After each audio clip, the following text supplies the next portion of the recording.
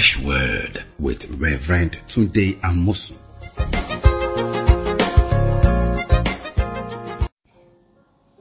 Welcome to our time together in the Word of God. I want to read to you Matthew 6 from verse 32 to verse 34. It says this, "For after all these things the Gentiles seek, or looking for your heavenly Father knows that you need all these things. But seek first the kingdom of God and his righteousness, and all these things shall be added to you. Therefore, do not worry about tomorrow, for tomorrow will worry about his own things. Sufficient for the day is his own trouble." How so true of this word applicable to today in our lives. Today, there's enough trouble in the world going around. So Jesus said, do not worry about tomorrow. And he said, when you don't worry about tomorrow, then tomorrow will worry about its own thing. Well, I love that. That's a good mathematics, that if I can make tomorrow do its own worry, then I'll be free today. And the only way I can make tomorrow to do its own worry is not to worry about it. By the way, let's go back to Matthew 6 again one more time. He said, what do we worry about?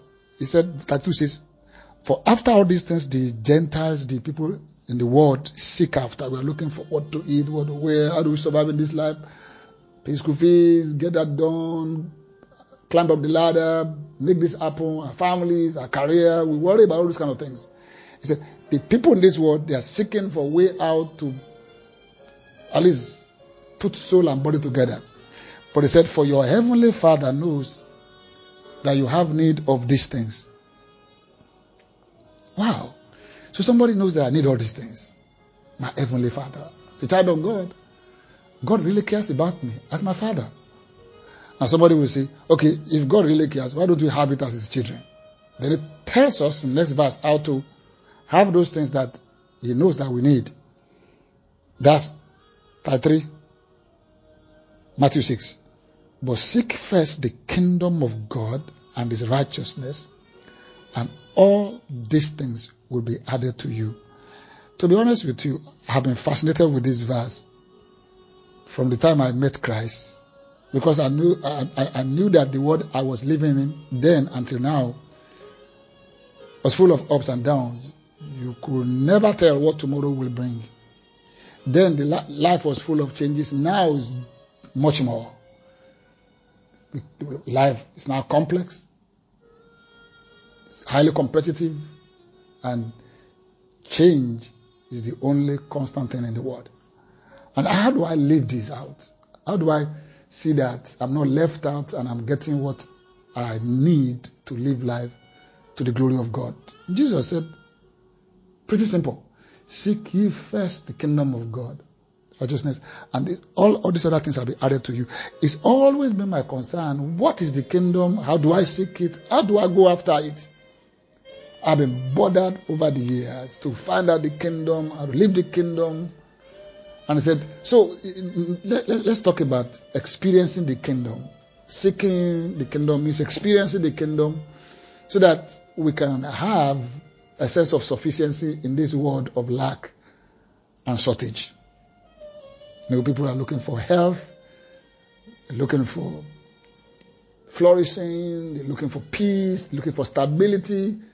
Jesus said when we seek the kingdom of God and experience it, we will have these things added to us. And then we don't even have to worry about tomorrow, because this kingdom will take care of our tomorrow. In this kingdom, tomorrow worries about itself, because today has enough troubles. The kingdom can meet today's troubles and sort out tomorrow's worries. I love that.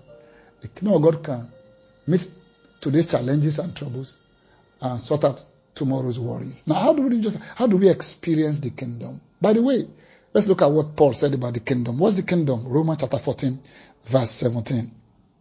It says, "For the kingdom of God is not eating and drinking, but righteousness and peace and joy in the Holy Spirit.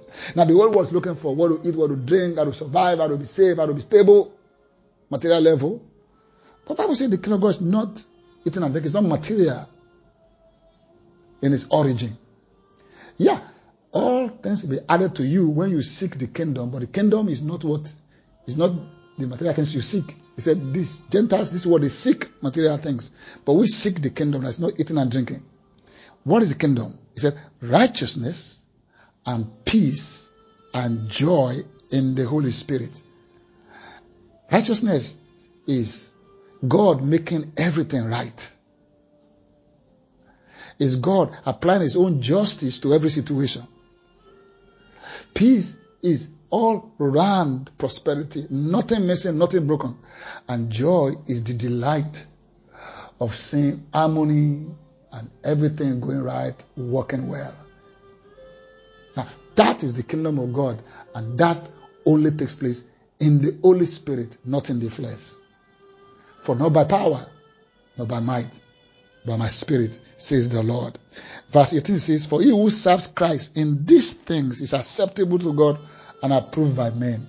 When you begin to walk in the light of serving God in this way, to seek his kingdom this way, righteousness, peace, and joy in the Holy Spirit, you're going to be acceptable to God and you're going to be approved by men. That means you have both vertical with God and horizontal with men approval and favor. Praise God. Now, you may say to me, what is imperative of looking for the kingdom now? Why should I be concerned about the kingdom now? The reason why is because the world is no longer what it used to be. The world is breaking up and breaking apart. And we need something more to help us to navigate through life. Even, in the recent time we have the pandemic, we have the problems around us in the world today. And it's going to be around for some time, and then not only just that alone, but even the economic challenges and the social challenges, marital challenges, emotional challenges in our world today will make us to desire something that is much more stable and much more foundational than what we are living in now. We're looking for a city, we're looking for a place that is much more secure than this material world. And we find it in the kingdom. Let's go to Hebrews 12. Listen to this. Verse 27. Hebrews 12. Now this yet once more indicate the removal of those things that have been shaken, as of things that are made, that the things which cannot be shaken may remain.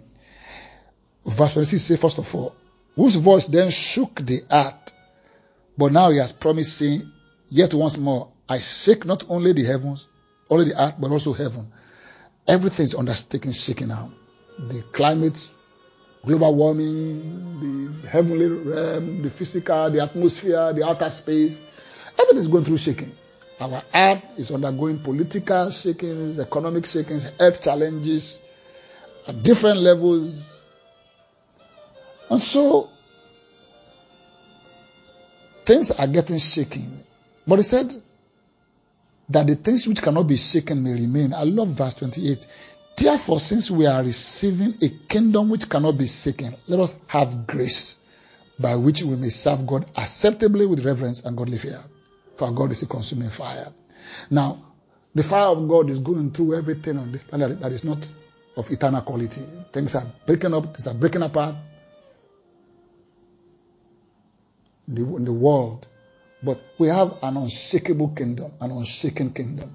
And this kingdom is what we can rely on now. It's our everlasting foundation now. It cannot be shaken and it's unshakable. It's the kingdom of our God himself. And that kingdom is where God rules, where God has the final authority, and where God takes care of his own. I love that. I love what God can do. I love his power available to us today, that we can experience this beautiful thing. Let's read something more about this kingdom of God. This kingdom where God is exalted. Isaiah told us more about it. Isaiah 33 says this in verse 5. The Lord is exalted, for he dwells on high. He has filled Zion with justice and righteousness. Wisdom and knowledge will be the stability of your times, and the strength of salvation. The fear of the Lord is his treasure. Wow. God wants to be our dwelling place now. And God is exalted. And he wants to fill Zion, his people, with justice and righteousness. He wants to give us wisdom and knowledge to stabilize our time.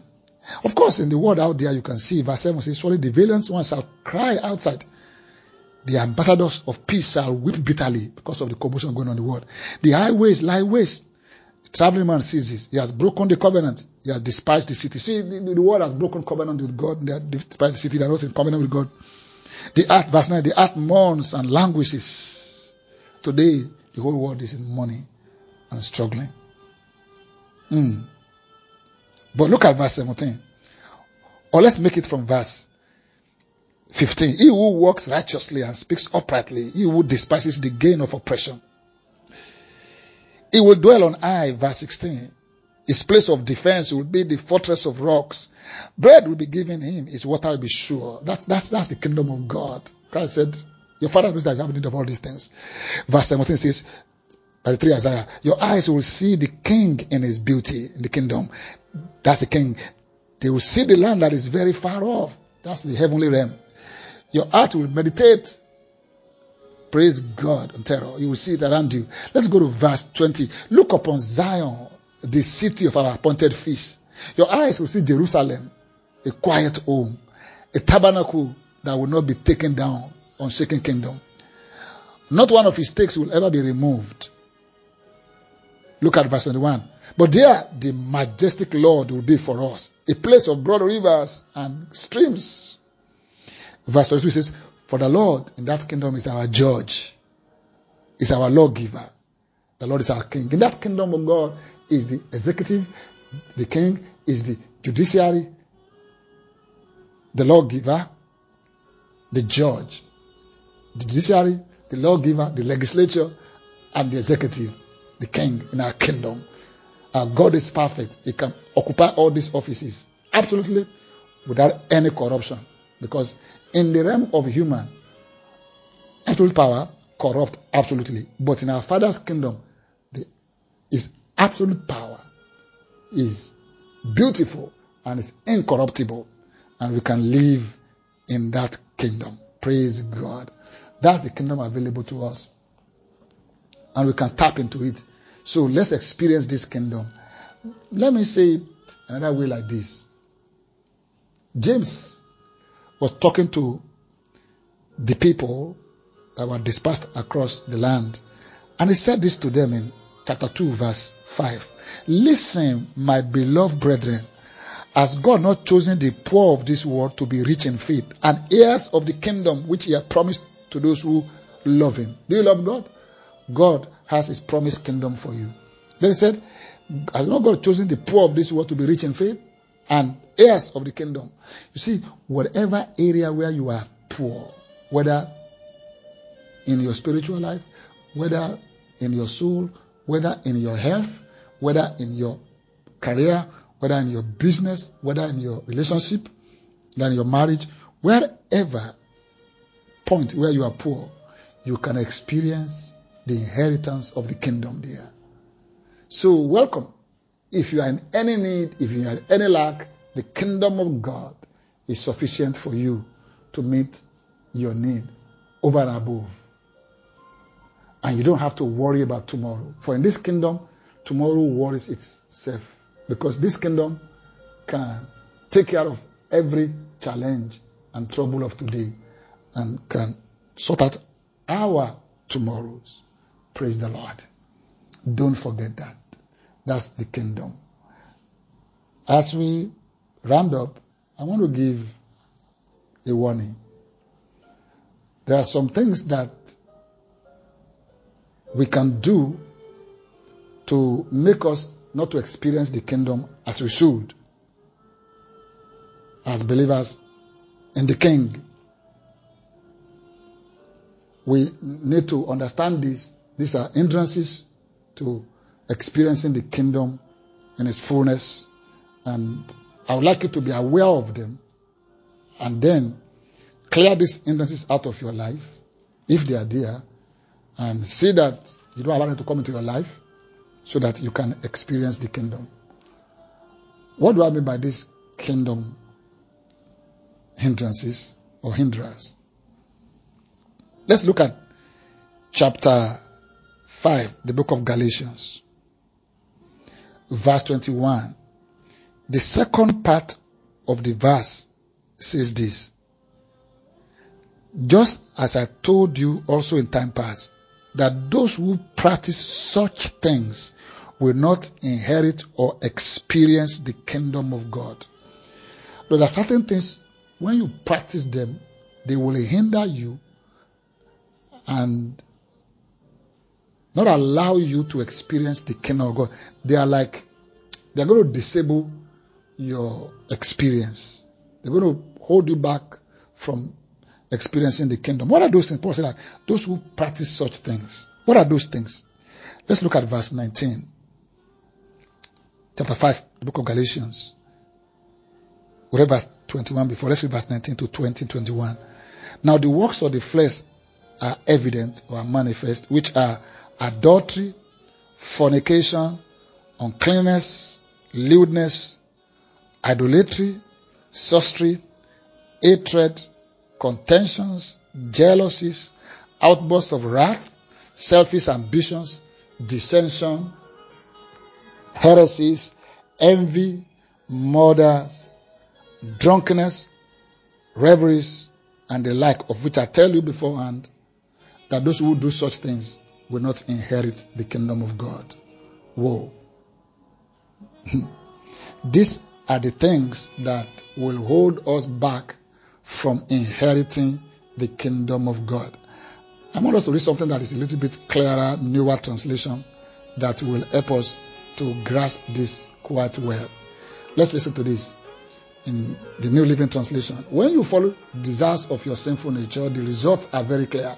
Sexual immorality, impurity, lustful pleasures, idolatry, sorcery, hostility, quarreling, jealousy, outburst of anger, selfish ambitions, dissension, division, envy, drunkenness, wild parties, and other sins like this. Let me tell you again, as I have before, that anyone living that sort of life will not inherit or experience the kingdom of God. So these are the hindrances that will hold us back from experiencing the kingdom of God. First one is adultery. That means you are married and you are having sex with another woman that's not your own, you are not married to.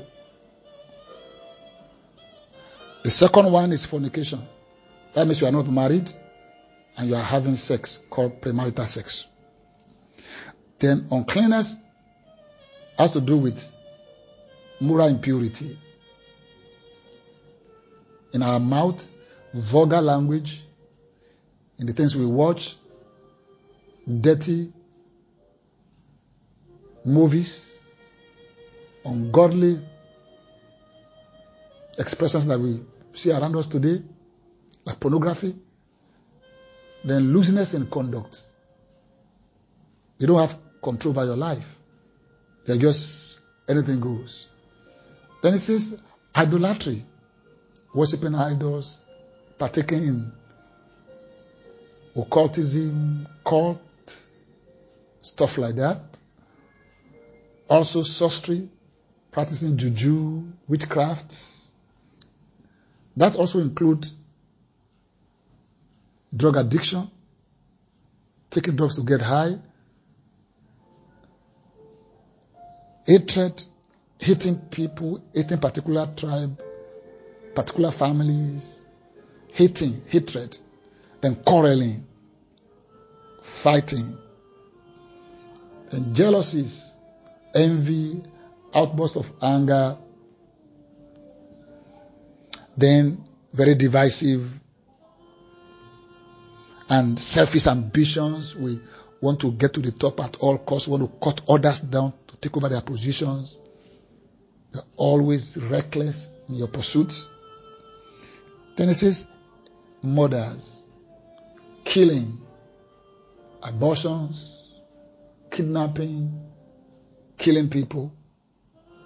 Talks about drunkenness, wild parties, beer joints, staying there all the time, every night. You go down there to go and just drink, and wild parties where all kinds of sexual things are going on, strip clubs and stuff like that. It says those who practice such things, they will not experience the kingdom of God. Now, my beloved brothers and sisters, I want us to experience the kingdom in these days we are living in. I want us to live and enjoy the blessings of God. Let's determine to remove these hindrances that will contaminate our lives and hold us back from experiencing the kingdom. And let's go forward to enjoy the kingdom. As I round up, I would like us to read the Passion Translation of Matthew 6 again. I believe to be a blessing to us and encourage us in experiencing the kingdom to the full. And as we do that, great will be our blessing in Christ Jesus. Let's read it. It's beautiful there. Let's start from verse 25. Matthew 6, verse 25 to 34. This is why I tell you to never be worried about your life, for all that you need will be provided, such as food, water, clothing, everything your body needs. Isn't there more to your life than a meal? Isn't your body more than clothing? Look at all the birds. Do you think they were worried about their existence? They don't plant or reap or store up food, yet your Heavenly Father provides them each with food. I mean, your Heavenly Father. Aren't you much more valuable to your Father than they, the birds? So which one of you by worrying could add anything to your life? And why will you worry about your clothing? Look at all the beautiful flowers of the field. They don't walk or toil. Yet not even Solomon in all his splendor was robed in beauty more than one of these.